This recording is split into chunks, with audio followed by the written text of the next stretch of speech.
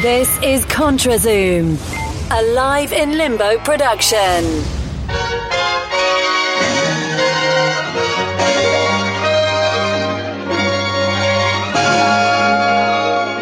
This is ContraZoom, where we go back and forth about film. I'm Dakota Arsenault, and today we have a very fun episode talking about Alfred Hitchcock. Hitchcock is one of my favorite movie directors, and he's someone that really helped me get into film. So this is great that I finally get a chance to make a whole podcast dedicated to him. It's something that I've kind of been playing around in my head for a while, and now I'm finally doing it.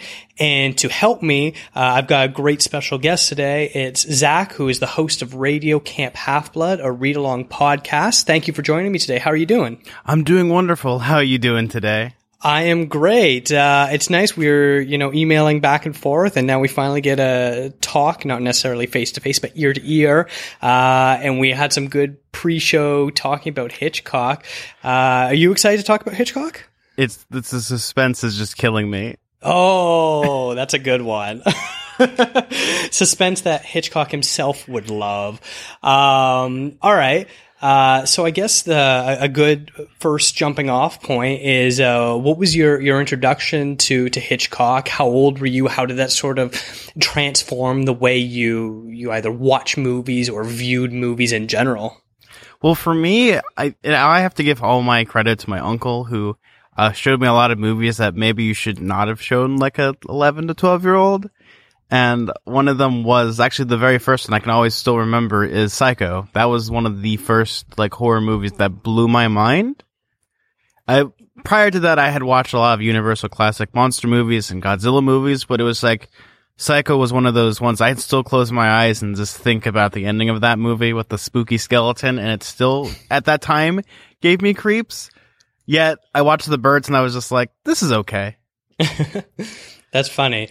For me, I think I must have been around 9 or 10 years old. I can't remember it exactly. And I was with my mother at a library and looking through the movies, and something caught my eye, and I'm pretty sure it was The Birds, and she let me borrow and we watched it together, and it was kind of freaky for me. And we ended up getting something that was a little bit less scary because I've never been good with horror movies. And so I think we got North by Northwest next. And both of them were pretty instrumental in being like, wow, there's a different kind of movie than just the usual kids fare that I was used to watching, whether it was animated or just general family films. So it was pretty crazy for me to actually see that sort of thing. It took me a while to really get into Hitchcock, but once I was a teenager, I've definitely been a huge fan of his ever since. So it seems like we're on similar pages, but as far as approaching it on very different ways, because you seem to be much more of a horror buff than I am. Yeah, no, horror is like the genre. Like, the sad thing is I will put on movies like Evil Dead 2, or I'll put on I can even put on The Thing and it puts me right to sleep. Like, I just it's really sad to say that it's ambient noise, like all these disturbing images. I'm just like, man, I'm really tired. I just like doze off, not because they're boring movies, but because I've seen them so many times. And I guess even as like a teenager, that's when I really discovered my passion for a lot of old movies, but also like Hitchcock, and just how he had this huge wealth of a library, which a lot of it at the time was public domain. So you could just watch it on YouTube or any place that, sold it for like a nickel. Yeah. That's interesting. Yeah, for me, I guess because I never watched horror movies growing up, it's still something I'm trying to get used to. I love the classic horror movies now, especially like the old Universal monster movies. But I'm still slowly working my way up. I prefer more of the thrillers than the full-on horrors. I have to pick and choose what I'm willing to watch. I guess, let's get this back on track for Hitchcock. What are your, when someone says that name to you, whether it's a casual movie fan or like a real cinephile, what conjures in your head about him as a person or his legacy? For me, it has always been, because I've lived in good old California for most of my life. I've gone to Universal Studios. I've seen the Psycho House, the one on the stage. And for me, every time when I think of Hitchcock, I always think of kind of like almost like Pleasantville, where everything's nice, then all of a sudden you just think of like the sinister aspects of what happens behind closed doors, or just, the clenching your teeth and just kind of like the fear of like, it's going to happen, but how is it going to happen type of suspense. Yeah, that's interesting. I think the more I've delved into his filmography, the more I kind of have a harder time to pin down exactly what his work is, because it really is all over the place. The more in depth you get, he definitely like has his comedies, he has his more straight up mysteries compared to some of the thrillers, and then more straight up horrors. It really is all over the place for him. Yeah, and that's kind of the unique thing about Hitchcock, is that there's so many different varieties of genres that he worked in, that it wasn't just... The weird thing is people perceive him as like one of the horror legends, but he made things that weren't horror for the longest time. It was only up until like the late 50s to early to mid 60s that people kind of like associate with him. Though there's so many different movies he made prior to that like there's like certain directors that are just known for horror, like Wes Craven or something. And that's what you associate it with. But with Hitchcock, it's kind of the exact opposite almost, and how it's like he's more associated with suspense and mystery, and almost like the precursor to the action movie with like North by Northwest. Yeah, you definitely see where the influences go. It was directly influential to the early James Bond films, and I rewatched that for the first time in several years, I think a month ago, and those influences could not be more prominent, where it's almost one-to-one the sort of similar set pieces that popped up in those early Bond films. Oh yeah, no, most definitely, especially with Bond and how it became almost, it's kind of like a Hitchcock film and a James Bond film for prior to, when they got like really schlocky, which I still like schlocky James Bond, but it's like they almost were pretty much hand in hand, because they were good like espionage stories, or like, lovers turning against each other, or just having like the moments where it's just like you like gripping the seat of the chair that you're sitting on while you're watching the movie. Like, how is he going to get out of this one? I think if I was to ask about who Hitchcock is as a person, for me, the things that really pop into my mind first is the idea of strong female stars in an era where there wasn't a lot of strong female marketing going on.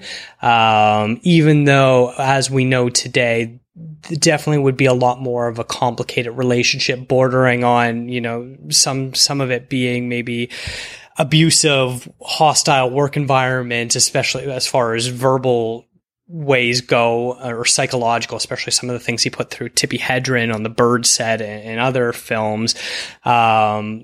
I don't know if we now look back with rose-colored glasses at the way he was as a director. Do you feel that way? Well, I mean, it depends. It's like one of those weird things where it's the old way of thinking about getting that. You got to get that performance. It's the same with like Shelley Duvall and Stanley Kubrick, and how pretty much Stanley Kubrick just pretty much waterboarded this poor girl. But, we consider good old The Shining to be one of the greatest movies of all time. Whereas, The Birds is still a really good movie, but it's like one of those things. It's like, that's like the old thing. You got to get that performance because, film stock ain't cheap. Yeah. And I also think the other thing about him is this sort of cult of personality. We know him so well as far as his introductions. Good evening, I'm Alfred Hitchcock, with his, his droll British accent, and very rarely was there a director that had such a public persona in that era. So we have so much footage of him, and especially being basically the Stan Lee of his era by appearing in every single one of his movies too. Which is like an interesting thing, having a director, because I was actually just thinking about that. Like, he predates like the Stan Lee cameo, and everyone used to be like, where's the Alfred Hitchcock cameo? And it's such a weird thing. Like, before that, what was like a director that was like almost the face of cinema itself? You can't really think of anybody, really. Not even like, there's no one you can really think of besides Alfred Hitchcock, who was kind of like the face of cinema. Like, you knew who he was as a director to like a general audience, not just people that were just like would go to the movies every day and be like, oh yeah, that's obviously a Todd Browning movie. Oh, that's obviously like a D.W. Griffith movie.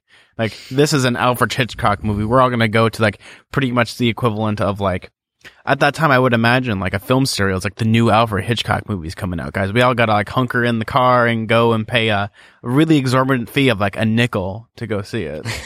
Yeah, you gotta go to the Nickelodeon. Yeah, it's interesting because that reminds me of doing a bit of research, not for this, but in general, reading about older directors. Much like how actors were never the original draw of film until they were suing the studios to even have their names in credits. Directors were very similarly had stock in as far as the production companies go. They were just a hired gun to be there to yell action and cut, but it was the studio's film. And I think if we were to compare anyone of being the face of cinema at the time, it would maybe be someone like David O. Selznick, which he has a very interesting relationship with Hitchcock himself. But I can't think of another director until Hitchcock came around that was, as you said, such a face of cinema where you would be willing to be like, Hitchcock's name's on the outside the marquee. We're going in and see it regardless of what it's about, who's in it, genre, anything like that. It's kind of like one of those things like, oh, Alfred Hitchcock, he do no wrong type of thing. Like, you go when you're expecting like quality a little bit. It's like kind of like the Nintendo stamp of approval. Yeah, that's an interesting way to put it. I think finish this. I got one interesting anecdote. I don't know if you know this or not, but this podcast is called ContraZoom. I'm pretty sure I've told this story on this podcast before many episodes ago. And when I was trying to come up with a name with my original co-host Andreas, we were looking at different movie terms and things like that, and we couldn't find something that was, snappy and witty or interesting, and also wasn't already taken. And I came across this name ContraZoom, which, in other words, means dolly zoom, which was invented by Hitchcock in the film Vertigo, where it's when you have a camera on a dolly track, and when you pull the dolly track backwards, you zoom in. So the famous shot in Vertigo in the bell tower, that is a ContraZoom shot. That seems like such a really interesting thing, because a lot of Hitchcock created what we consider now like huge staples in filmmaking, such as not really the dolly shot, but like the one I keep thinking of is, I think it's in Mr. and Mrs. Smith, where it's like the huge like crane shot where it goes down and it keeps going down until you get into the woman's hand and she's holding a key. That's Notorious. Oh, that's Notorious. Thank you. Yes. There's so many movies that get mixed up, but it's like you have like these staples of things, especially even the famous shower scene in Psycho. That's now a staple in movies, where it's like having like the false starts or having like the first like kill in a slasher movie. Especially in terms of editing, what he was able to do with that. Well, yeah, there's also, I remember like when I was studying film, there's the montage where it's just, there's three things, like a woman, a baby, and then someone that's dead. And then they showed a picture of like, Alfred Hitchcock just making silly faces. And it's like, you get different interpretations, even though nothing's changed. Yeah. I'm trying to remember, was that like, Eisenstein's theory? Yes, I think so. It's like you have like three images and you can change the audience's perspective on it. Even though it's a blank face that you're looking at, depending on what it cuts to, the audience will interpret it differently. Yes. Yeah. All right, we're going to take a quick break, and when we get back, we're going to kind of dive in a little bit deeper.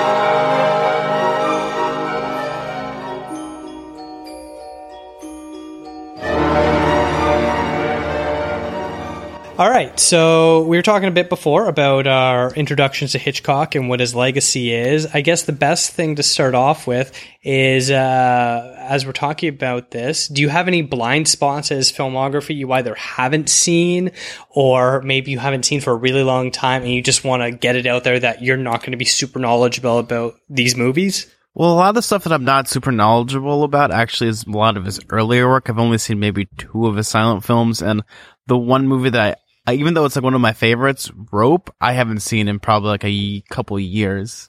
Though it's kind of like one of those where, you know, if I probably watch it now, I would appreciate it for different things. But like what I got out of it was I consider it like a staple. But other than that, there's like, I've seen most of his major works. I actually spent the last couple nights rewatching a bunch of his stuff. Oh, nice. Yeah, for me, there's definitely a bunch that I still haven't gotten around to seeing.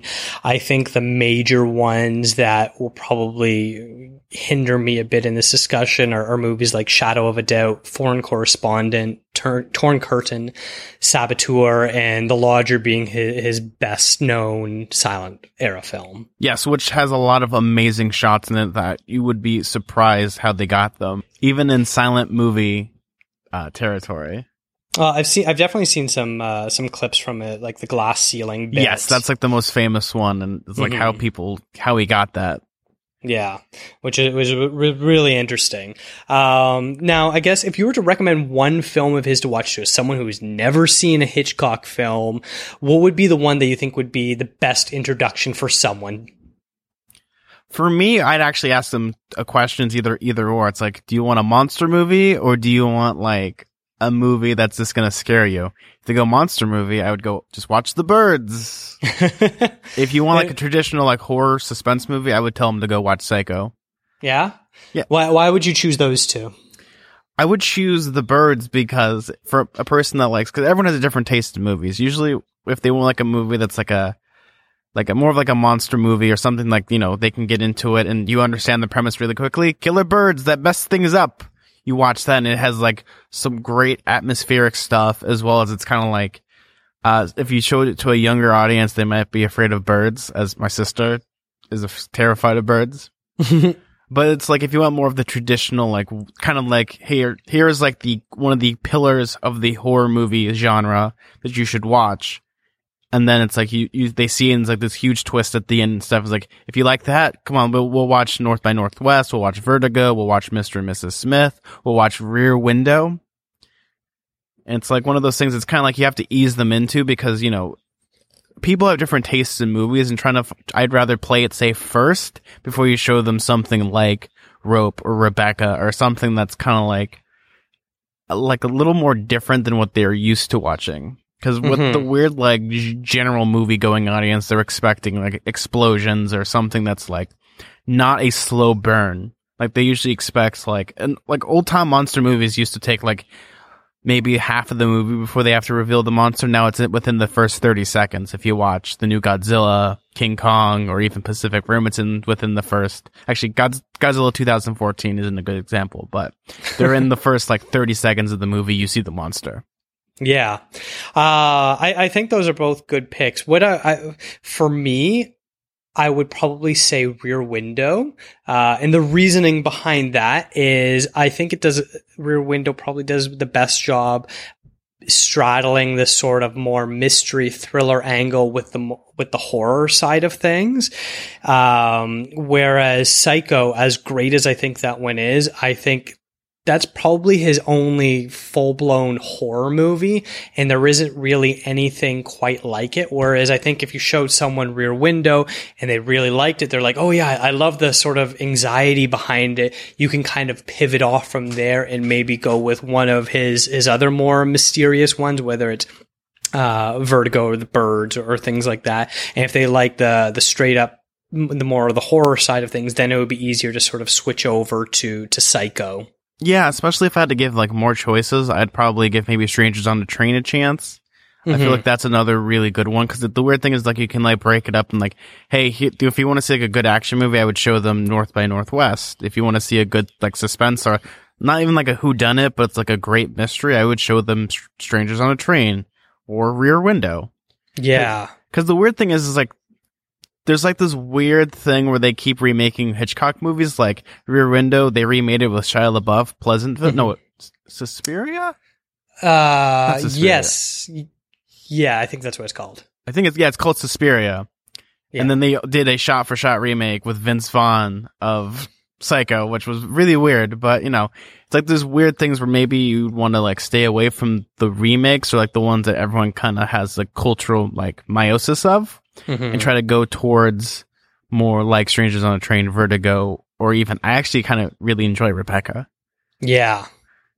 I think Strangers on a Train would probably be a really good one, especially because when you start looking at his career of someone who's never seen his stuff, his black and white and his color films are very different tonally a lot of the time, because when he was introducing color into his cinema, I feel that really took on a new life for him, where he had to kind of re-find his voice again. Well, I mean, it's also like you have to worry about different elements now, because as a person that I work in a lot of theaters, is that color means everything, especially in a visual medium. When it's just black and white, you can just, flub on some things. Like, what was it? I think the original Superman outfit was all in black and white. Like, the costume, because it's like, we don't have to pay for color and stuff. But the second they had to make the Batman, they're like, oh, we can't do that. We have to have color. We have to have it all super flashy. And it's like more of a headache rather than like, we're just trying to tell a story. Now we have to add all these different elements on top of that.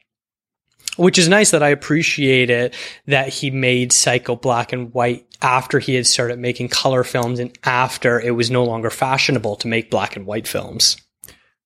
Yeah, and it's also like one of those things where with having it as a black and white movie, it also kind of makes it a more timeless movie and kind of like one of those where it's like going back to the old kind of like rules of film in a sense of having it black and white and having like you're comfortable with that format because, everyone grew up with black and white.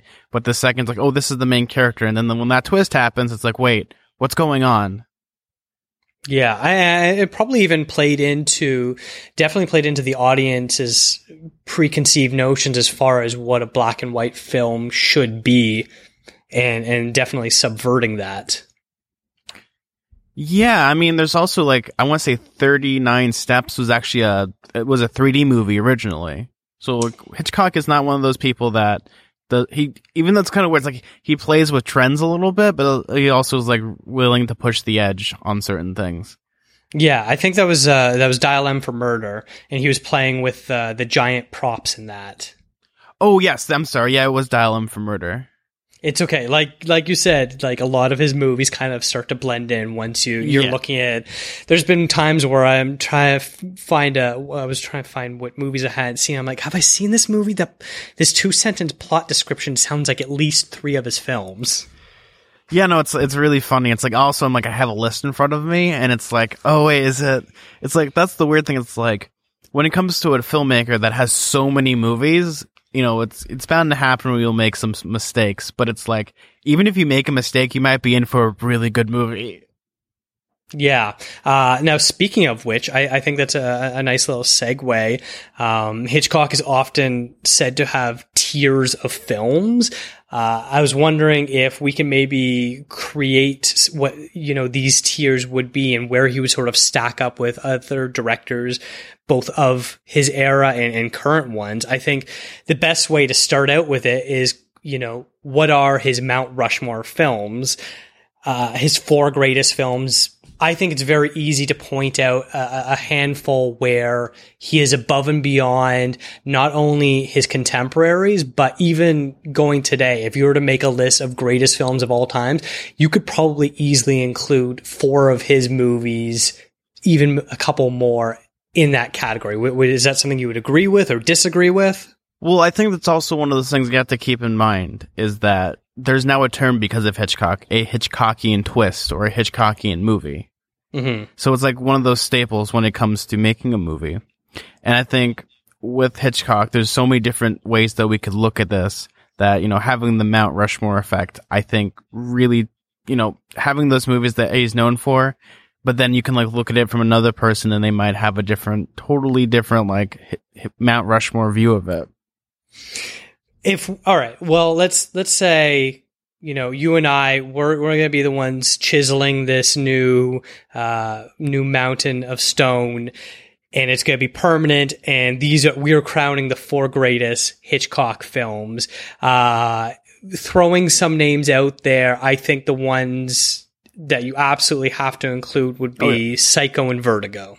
Oh, those are like the first. Those are like the faces of it. Yeah, that would be like your Lincoln and Washington, basically. Yeah, I think the other two would have to be. I would probably put Strangers on a Train. You would? I would probably, yeah, because it's like it's one of those movies that you can watch and it's simply just 2 guys meet on a train, like, hey, let's kill each other's, problems, and then it just trickles down from there. Okay. Simple, but it's a very effective movie. Mm-hmm. And I think there's a lot of sort of subtextual information going on with that film, especially of, the idea of suppressed homosexuality going on behind the scenes. I like your inclusion of Strangers on the Train. I would probably counter with the other 2 Rushmore films being Rear Window and Rebecca. Where would you stand on them as being debatable up there? I would probably put Rear Window just because it's one of those movies where it's a movie that isn't just about someone that's like a peeping Tom, but it's also kind of like a movie that's like a metaphor about movie going in general. It's like, we all like to watch our trash movies. We love watching like almost like terrible things unfold on the screen, but we can't avert our eyes usually. Mm-hmm. Yeah. I think Rear Window is definitely the one up there. I already said that it was the one that I would recommend to someone. I would put it up there probably as, I don't want to say it's my favorite. I think Vertigo is probably my favorite, but I would think Rear Window would be right up there behind it. Yeah, especially with like the themes and kind of like, it's one of those great like whodunit type of movies where it's like, where you also kind of doubt yourself. Same as with the main character doubts himself. Mm-hmm. And both performances in that movie are fantastic because you got James Stewart and Grace Kelly, and they both give phenomenal performances. Yeah, it's one of those where, Grace Kelly was a person that worked with Hitchcock for like almost 5 movies. It was great seeing the way that their careers had intertwined. And for my last one, it's kind of like really hard to say because it's like one of those things. If I had to pick one, it wouldn't be The Birds, actually. I think it might actually be The Girl Vanishes. Or the woman. Really? Yeah, because it's one of those movies where it's very early on in the 30s, and it's dealing with things kind of like people lying and people like, I don't know. It's like one of those movies that if you watch it even now, it still centers around like a very strong female character for the time. And you're dealing with like, themes of people lying, people trying to like tell you you're wrong. Yet it's one of those movies that I think is kind of almost underlooked in the 30s. It's one that I haven't seen, so I can't really comment much more on that. They kind of made a remake of it not a couple years ago, maybe 10 years ago at this point, about a woman who built a plane and her daughter go like on the first test flight, and her daughter disappears and everyone keeps telling her she's crazy, that she never had a daughter. Oh, is that that Jodie Foster movie, Flight Plan? Yeah. Okay, I think I vaguely have seen some of it, like it was on in the background and I'd watched some of it, but I don't think I've seen it all. They've technically remade it in this century. It's sort of one of these like gaslighting type of movies. Yeah, it's a little bit of a gaslighting type of movie. Huh, that's interesting. But it all takes place on a train, and they're all in the middle of pretty much like the Alps. All right, that's really interesting. I'll have to check that out then. All right, so what would you say? What would you call those are the greatest movies of all time we were talking about, and they would rank right up there if you were making a list of all-time greats. I think personally, after that, you would have movies that if other directors of his era had directed them, that would be the one movie that they would be known for. Be like, oh yeah, great movie. This person did it. Yeah, it was great. But for Hitchcock, that's his second tier down. I would probably include something like North by Northwest, probably The Birds on there as well. How do those sound to you? Yeah, I can agree with The Birds and North by Northwest. It's really interesting having these different types of tiers. Especially it's like a lot of directors, like there's some movies that that's the one thing they're always going to be known for. Whereas Hitchcock, it's so interesting that you can have these debates in all these movies. Like, man, that's his good one. No, wait, this is his masterpiece. It's so interesting. Yeah, there's no one else from that era. You know, for the cinephiles, you could probably talk about different directors where you can rattle off, you know, half a dozen or so movies and call them all greats. And most people would be lucky if they've heard of, you know, more than one or two of them, whether it's someone like Billy Wilder or, I'm blanking on some other really popular directors of the 40s, 50s and 60s. But you'd be hard pressed to easily recognize more than a few of them.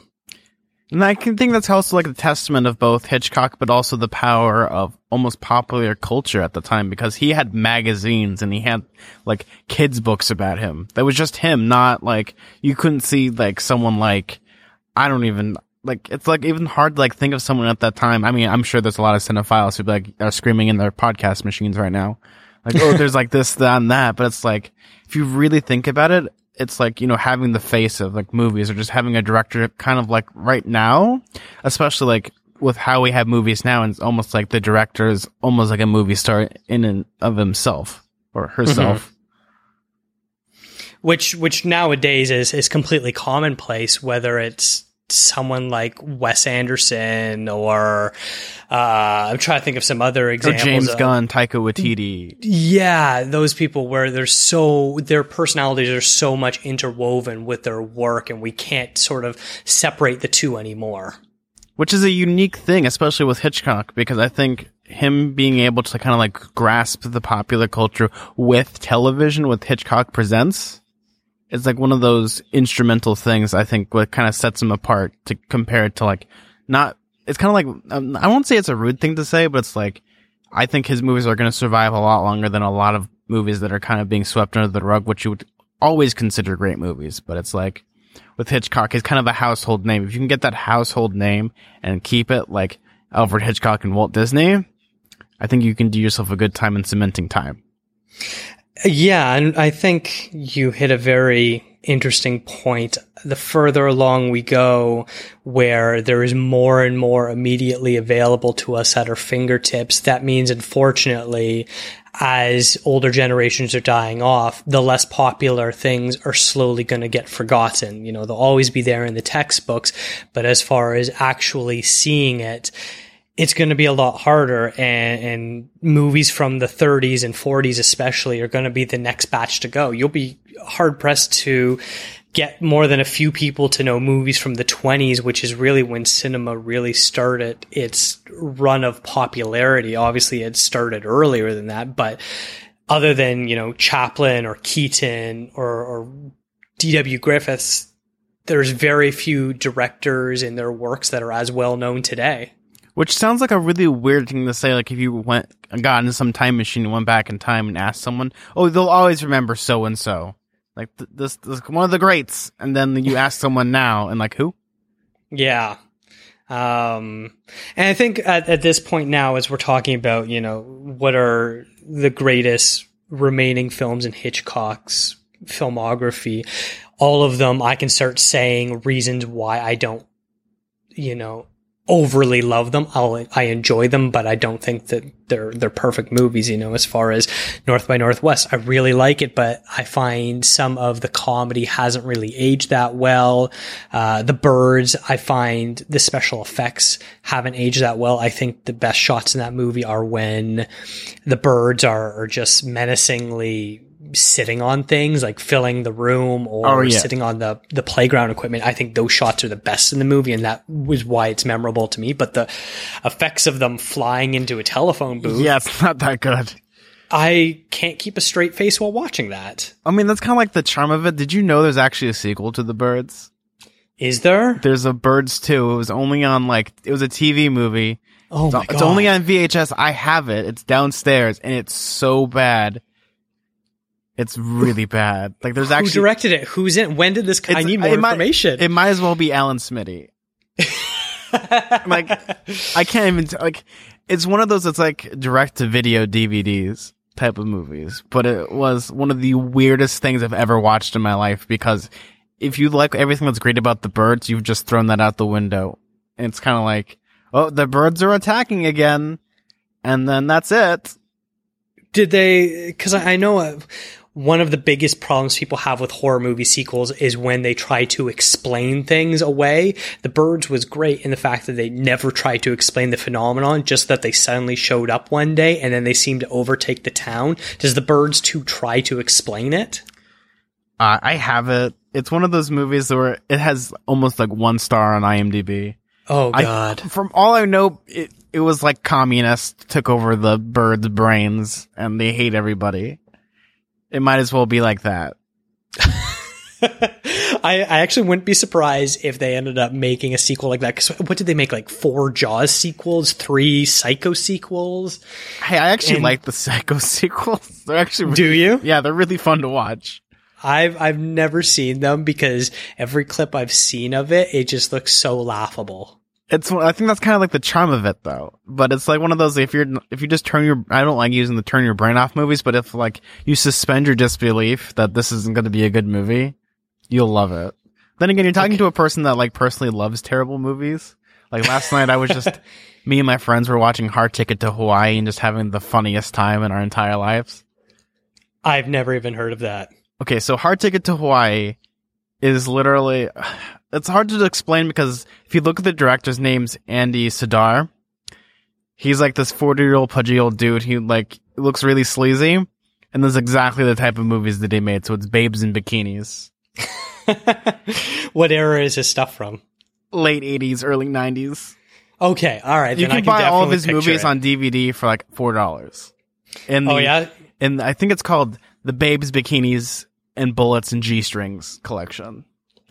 That's literally what it's called. And then, like, I have no shame saying that because I know what I'm watching, and it's like one of those movies you put on just to have a good laugh. Because Hard Ticket to Hawaii is one of those movies that my friend, she showed it to me because it's some of the funniest dialogue ever in a movie I've ever seen. Like, there's a literal scene with these two girls. It's almost like, do you know what maple syrup porn is? No. It's, wait, you're from Canada. It's so it's very like softcore porn.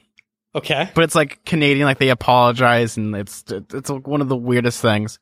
But it's like there's a part in the movie where it's like these two girls, like we're after this, the whole movie is about like a drug deal gone bad, and these ladies are like working for the FBI trying to like bust these people with diamonds. And there's a part they're trying to explain their plans. Let's hop in the jacuzzi. They hop into the jacuzzi, do maybe like a second of dialogue, and they hop right out. I'm like, okay. Did it have to be in a jacuzzi? Well, now it is. I think this was like the best sidetrack that this episode could have possibly gone on. That was great. Oh, trust me, I full of terrible movies. Like that one was the one I watched last night because my friend, she suggested it. What you should do is, I'm basically having an on-air production meeting right now with you. You should start a podcast where you describe these terrible movies to someone who has never seen them, and they're trying to guess if you are making this up or not, and it just gets more and more incredulous as you go on. Do you want to know the best part of the movie? So it's a monster movie. There's a snake that they have to transport. So the snake is infected with cancer-infested rats, so it's become a gigantic super snake. and they blow it up with a bazooka. If you watch this, it's like the worst snake you've ever seen in an entire movie. Okay. All right. Too much sidetrack. I think you were definitely making this up by now. No, I'm not. But yeah, you know what? We should just go. We need to get our feng shui and go back to Hitchcock because I think Hitchcock is like doing like a 920 degree like spin in his coffin right now. I'm pretty sure he's powering my laptop. All right. So we talked about what are, comparatively great movies of his era. Some really solid ones, in my opinion. Dial M for Murder. I think he does some really great stuff with props, like you're talking about playing with 3D at the time. Which at the time was just people like throwing rats at the screen. Or the only one that I actually recently saw because they just they re-released it was Creature in the Black Lagoon was originally a 3D movie. So that would have been cool. So all of the water scenes are all in 3D, so it looks like there's a cube of water coming out of your screen. It is phenomenal. Interesting. Same as with House of Wax with Vincent Price is a really, even though you can watch it without 3D, it's still a good movie, even if it's a movie for a gimmick of a 3D movie. Yeah, I've seen that one, and I can definitely tell what scenes were meant to be in 3D. Yeah, but it goes back to those things of just Alfred Hitchcock pushing the envelope on a lot of his movies. The same as with like North by Northwest, the scene that I always think about is the super duper wide shot of when they're in the train car and he like lights her cigarette. Mm-hmm. It's like, even at that time, that was like one of the, I think the widest shot ever filmed on screen at that time. Really? That's interesting. I want to say that. I'm sure someone's going to correct me, but that's okay. And then I think Lifeboat, that's a movie that is definitely a little bit cringy at times. Is that the Titanic one? Sort of. It's not, not really.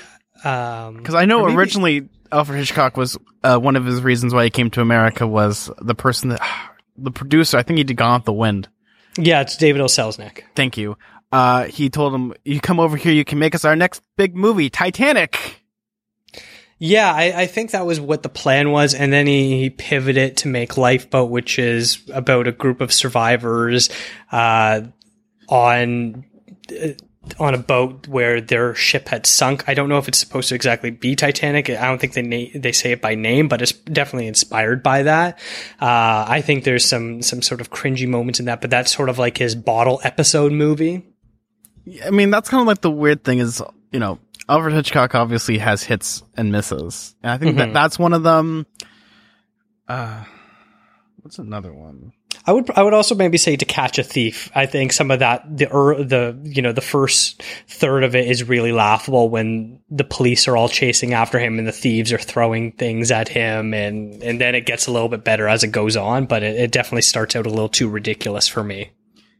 Yeah, no, and there's like ones I would think maybe like Young and Innocent, which are like really, like, there's some parts in that movie that are very laughable, but maybe because it's like 1930s dialogue almost. Mm-hmm.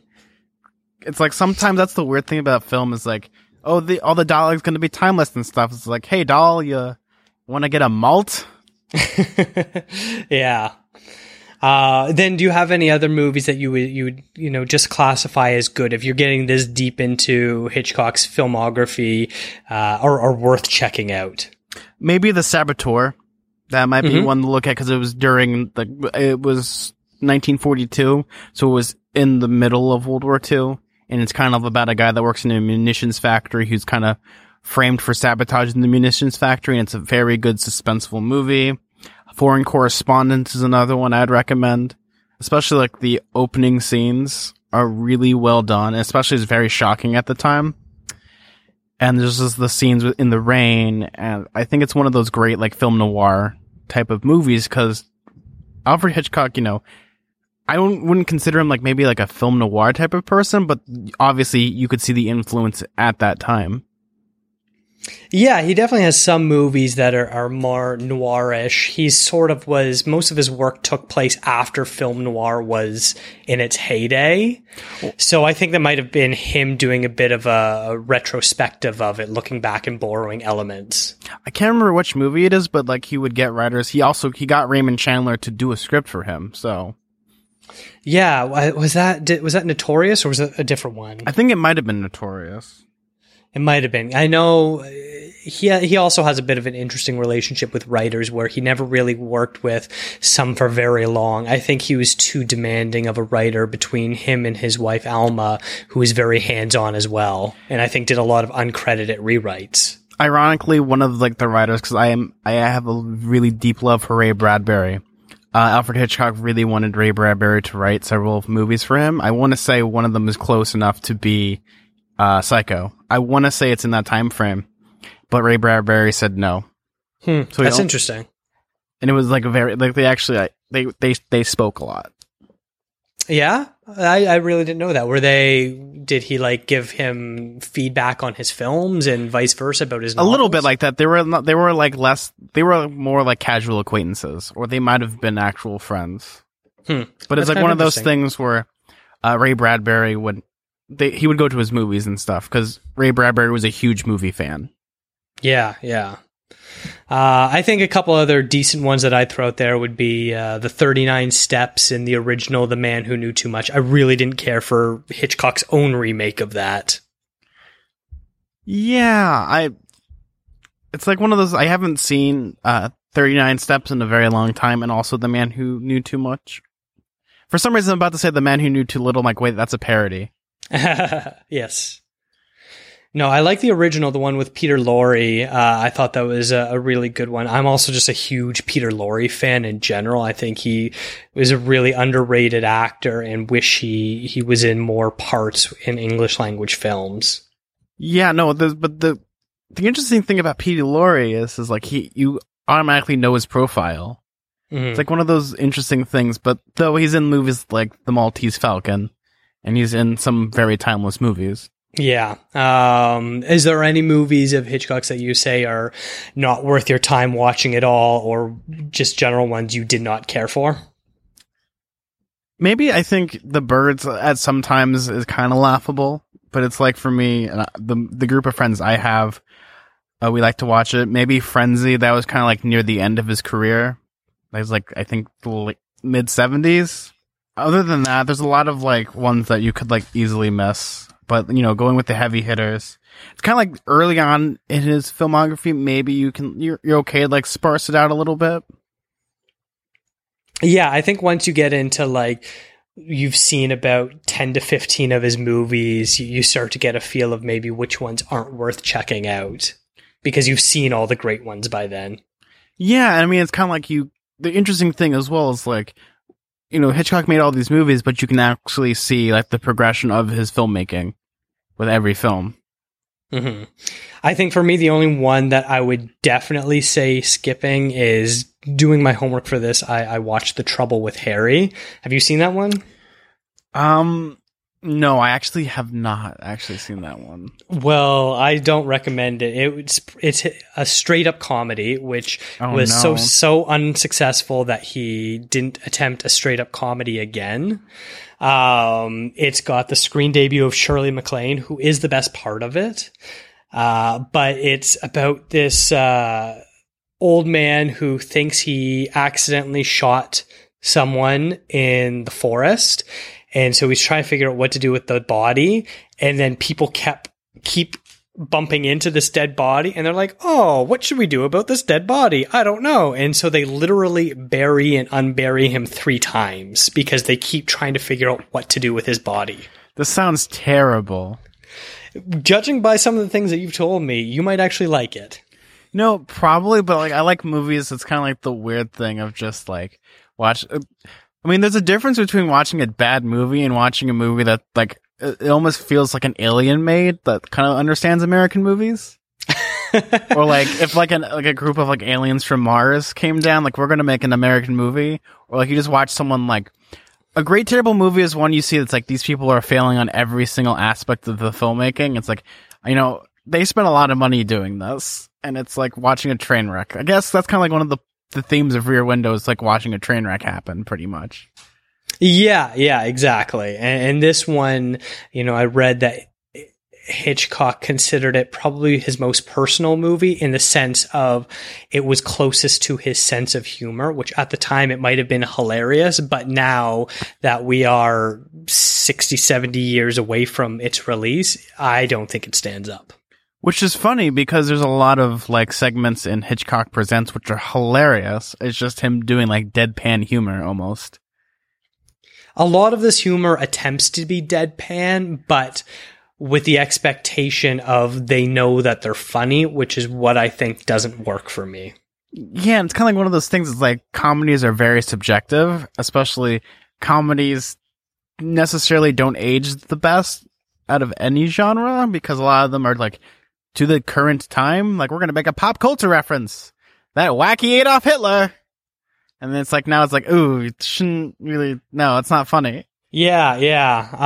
And I think overall, his humor in his movies, I think have sort of dated them the most and are sections of why I don't care for them. For each movie, I can kind of point to the humor as being issues that I have with them.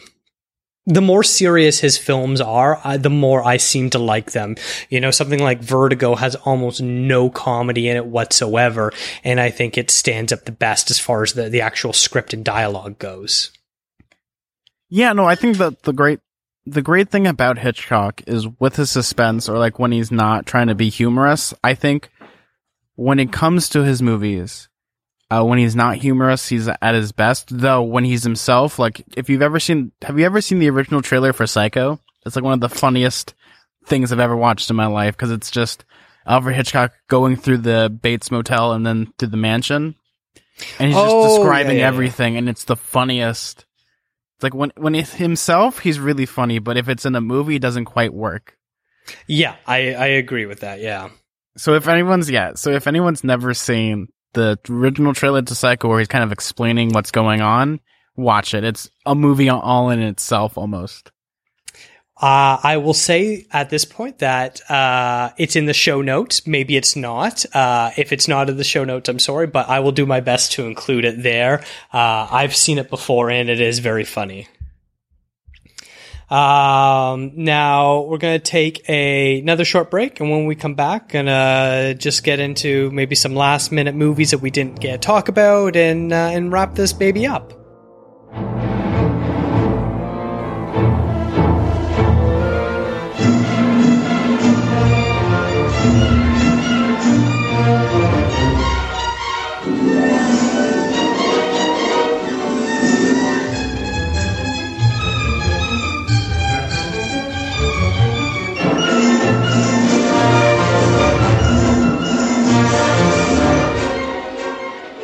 All right, I guess kind of lighten it a little bit. Do you have any overrated and underrated films of his? I guess we'll start out with maybe ones that are a little bit more overrated. I know that's a bit of a tricky question. I'm just trying to think.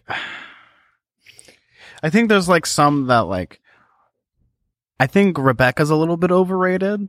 I think from what I've read about Rebecca is it was a completely different movie that was like chopped to bits in editing that Alfred Hitchcock didn't like. But it's like one of those movies where I think there's some strong parts to it, but I think the strong parts are just kind of overshadow the movie, and like there's a lot of dull moments in the movie. Interesting. For me, I think it would be a tie between Notorious and The Birds for different reasons. For Notorious, I think that's sort of heralded as one of his best earlier career movies. And I find the first third of the movie to be a little too ridiculous for me. And then once it sort of actually gets into the plot, it gets a lot better. But because of that, I think Notorious is one that's kind of considered, that comes highly recommended of his work. And then for The Birds, while I think it's still a really great movie, I think the way the special effects have aged in it is one that I think makes it a little bit overrated. It's a very good movie, not the greatest movie for me. Yeah, it's kind of like one of the things, like a lot of movies you would imagine are some of like, at the time is probably like cutting edge special effects technology. But now it's almost like laughable. Is it because we're so desensitized, so we're just like digital effects like reign supreme? Or it's kind of like those weird things of like seeing it like on HD TV and not like on a film stock where there's like a kind of like a film haze. Like it's kind of like one of those things. Like if you see it in like almost like super hypervision, which is like a Blu-ray player, rather than seeing it like 20 feet back, like thrown onto a screen, would it work differently? Yeah, I know that they rotoscoped the birds in for like the attack scenes, which for its era is absolutely mind blowing. And I still think it's a very valid technique to sort of overlay shots, but it just, you can really see how they're overlaying it. Oh yeah, no, it's very laughable. I mean, then again, there's now a new movie that's kind of like that people love, that's purposely about birds and really shitty birds, and that's Birdemic. Not one that I have seen or probably would include in the love category, but I guess if you're a fan of that style of horror film, the horror comedy, you probably include it there. I wouldn't even consider it a movie, but yes, we'll keep going from there. Do you have any underrated ones? Maybe ones that you think aren't talked about enough or are only considered good when you think they're great? I think Rope. I think Rope is one of those movies that everyone should at least watch once, just because of how mind-bogglingly insane it is to do like a movie in just 12 shots. If you watch like an average action movie now and just count the times they switch like different scenes, different shots, and different, ranges, it's insane. And then take that and then watch a movie that's only 12 and how much work and craftsmanship has to go into just making a movie in 12 shots. And it's all like in real time too. Yeah, it's definitely more shot like a theatrical production, but with the added benefit of being able to play with the set in a unique way. Yeah, I consider that one to be like one of the most underrated out of all of them. For me, I'm actually going to talk about two movies we haven't talked about at all tonight, and that's The Wrong Man and I Confess. I Confess probably having the worst title in his filmography, but I really enjoyed the performances from Montgomery Clift in that movie. A really interesting movie about a priest who has someone confess murder to him right at the very beginning of the movie, so you know who the murderer is. And then due to his vow of keeping confessions private, he can't tell the police, and he eventually gets accused for murder and is up on the stand and can't say anything, even though it's not him. It's really interesting when the audience knows exactly what's going on, but we can't do anything to stop it. And it's got a really interesting performance from Clift. I know him and Hitchcock really butted heads in regards to Clift's method acting style. And he also apparently showed up set drunk every day too, which is interesting because I still think he turns in something really unique. And then the other one, have you seen that one? No, I have not. That's one of those that I haven't actually watched. That's really sounds like an interesting movie that I probably might actually watch after this.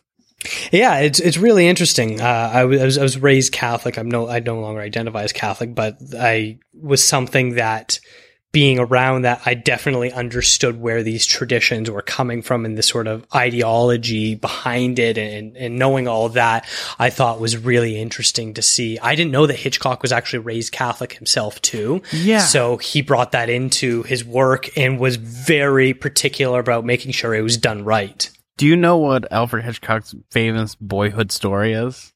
No, I don't. What? So when he was younger, his dad was like this really stern man. I think Alfred Hitchcock was just misbehaving, so his dad took him by the arm, took him to the police station, told the policeman lock him up. So they locked him up for like 10 minutes, and it like traumatized him as a kid. That's probably where he gets most of his fear from. It's like one of those interesting stories. There's actually a really great like 1,000-page biography that I read like a long time ago. And I'm sure if you type in Alfred Hitchcock biography that's long, it'll come up, and it's this huge book just about his entire life. Interesting. And then I guess that sort of plays into the other one I mentioned, The Wrong Man, which has, I'm blanking on, who the lead in that movie is, Henry Fonda, who plays a jazz musician who is a teetotaler, and he goes to the club, plays his music, goes back home, is trying to put his kids through school, and his wife needs emergency dental surgery, and he accidentally is accused of being a store thief that he keeps knocking over different liquor stores and different pharmacies and things like that and stealing money from them. And so he gets arrested and gets put on trial and all this sort of stuff. And the whole time he is the wrong man. And so it's really interesting. It's probably the only Hitchcock movie with no comedy whatsoever. It is definitely his bleakest movie in his entire filmography. Yeah. I mean, I'm sure there's maybe like a correlation between the time it was made and kind of like what was going on in the world. Maybe, yeah. And there's a really great shot where when he finally gets put in prison for the first time and the door shuts and there's no music, and then you can just hear prisoners heckling each other off screen, which was shot in a real prison, by the way. And this sort of despair just sets in, and you just like feel that immense weight on Henry Fonda in a way that he was so good throughout his career. You know, that's like that's like the testament of people's performances. Mm-hmm. Yeah, I'm a big Henry Fonda fan, so that's definitely something I enjoyed watching. And then I guess my honorable mention would be Rebecca. So I was a little disappointed that you included it in your overrated, but that's okay. We can disagree on a few things. Let's agree to disagree. I really like the performances, and I also really like. There's some great scenes in Rebecca. I'm not like every movie. If you can find the great scene, like the scene where. I'm so terrible with actors' names, especially now, where they're sitting on the windowsill and she's telling her to just jump. Oh, yeah. And she's like, maybe I should do that. And then she kind of snaps out of it with the fireworks because the festival's going on. Mm-hmm. Like, that's a really scene. Good one. Yeah. Well, I had a lot of fun talking about Hitchcock. Did you? Oh, yeah. It was very suspenseful. You brought up some great ones that I haven't seen yet, so that definitely has to go on my must-see list as I continue doing homework and eventually see all the ones like you have, or as many as you have at least. Yeah, I spent like a lot of time in my childhood or just my teenage years just watching movies. The amount of movies I've watched, there's like a little joke that I have, like when I was 15, I watched every movie a person should humanly not watch, and I did, as an idiot. Yeah. Yeah. And before that, it was kind of like going through different phases of people. And Alfred Hitchcock, for like maybe 13, 14, I just had this mania of trying to watch as much as I can. Except, being not with a lot of money at the time, being a teenager, I couldn't really afford to get some of his movies because some of them in his catalog are really expensive. But thanks to like Amazon or like places where you can just order them for like nickels now, I think it's a really great thing. And I'm envious. Yeah, there's definitely a great availability now due to technology, and I don't know about where you are, but up here, a lot of the Critter Ion editions are available for free through public libraries on their web portals. You can watch them. And so there's a bunch of Hitchcock movies along with all the other Critter Ion ones. Not everyone, but a good chunk of it. It's something I can totally look into. I know a lot of his public domain movies you can just type in on YouTube and they'll just pop up. So a lot of movies from his very early career in the silent movies you can just watch. A lot of libraries do have a lot of, Psycho, North by Northwest, like any of your famous movies you can easily find for really cheap too, especially on Blu-ray. Yeah, and I think Netflix has a couple. I remember seeing, I believe, Rear Window on there in the past. It might not be there anymore, but I've definitely seen it on Netflix before. Obviously, it's subject to change country for country as well. That is true. It's a Canadian talking to American. Who knows what the difference is. Wait, what? Rear Window's on Netflix? I'm going to go watch it. And then, like, when I went to Mexico, they had all the Gravity Falls, and I was just like, okay, I know what I'm watching. I was like, man, Mexico Netflix is the best. It was great until they started realizing my proxies and would kick me out. So now I have to stick to just Canadian Netflix. Oh no, I'm sorry. Yeah. I guess that's what happens when you try to use the free VPNs. Oh, well. Well, Zach, I want to thank you for coming on this show. I really had a great conversation with you. It was a lot of fun. It's a great pleasure to be on your show and talk about a director that I really, really love, who has a lot of love and is going to be one of those people that like you could talk about or just like go to a shower and people get afraid about. And it's like, that's the great thing about Hitchcock. He made all these tropes that he set those tropes that people try to copy from. Mm-hmm. Yeah, definitely. So where can all of my listeners find you and your work? So you can find me at Radio Camp Half-Blood, a Percy Jackson read-along podcast where me and my friend B, we read Percy Jackson and the Olympians chapter by chapter, and we kind of break it down, both literary and structurally. If you want to find me personally, you can find me on Twitter at Suda41, that's SUDA41. And those are primarily the places I will be. We record and have our episodes weekly, so that's good. That's great. Well, there's definitely going to be links to both of those things in the show notes. So make sure you go to liveinlimbo.com, where these notes will be. You can follow myself on Twitter at DGAPA, and you can also follow the show at ContraZoom Pod. The last few episodes I've mentioned, I'm going to mention it again. It would be great if you can check out podchaser.com. It aims to be the IMDb of podcasts. If you can give me a quick rating or even a little review, all you need is a Facebook account to sign in, and it would certainly mean a lot. This seems to be a growing site, and I look forward to it. And as always, iTunes rating and reviews always help grow podcasts. So thank you so much for listening, and thank you for joining me today. It's my pleasure.